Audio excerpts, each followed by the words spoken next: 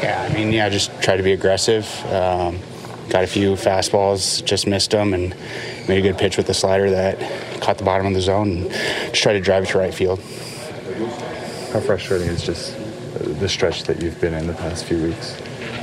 Yeah, it's frustrating, but it's baseball, so it happens. Darren, what do you think, just when you look at this stretch, what do you think has been a little off in your mind? I mean, I don't know.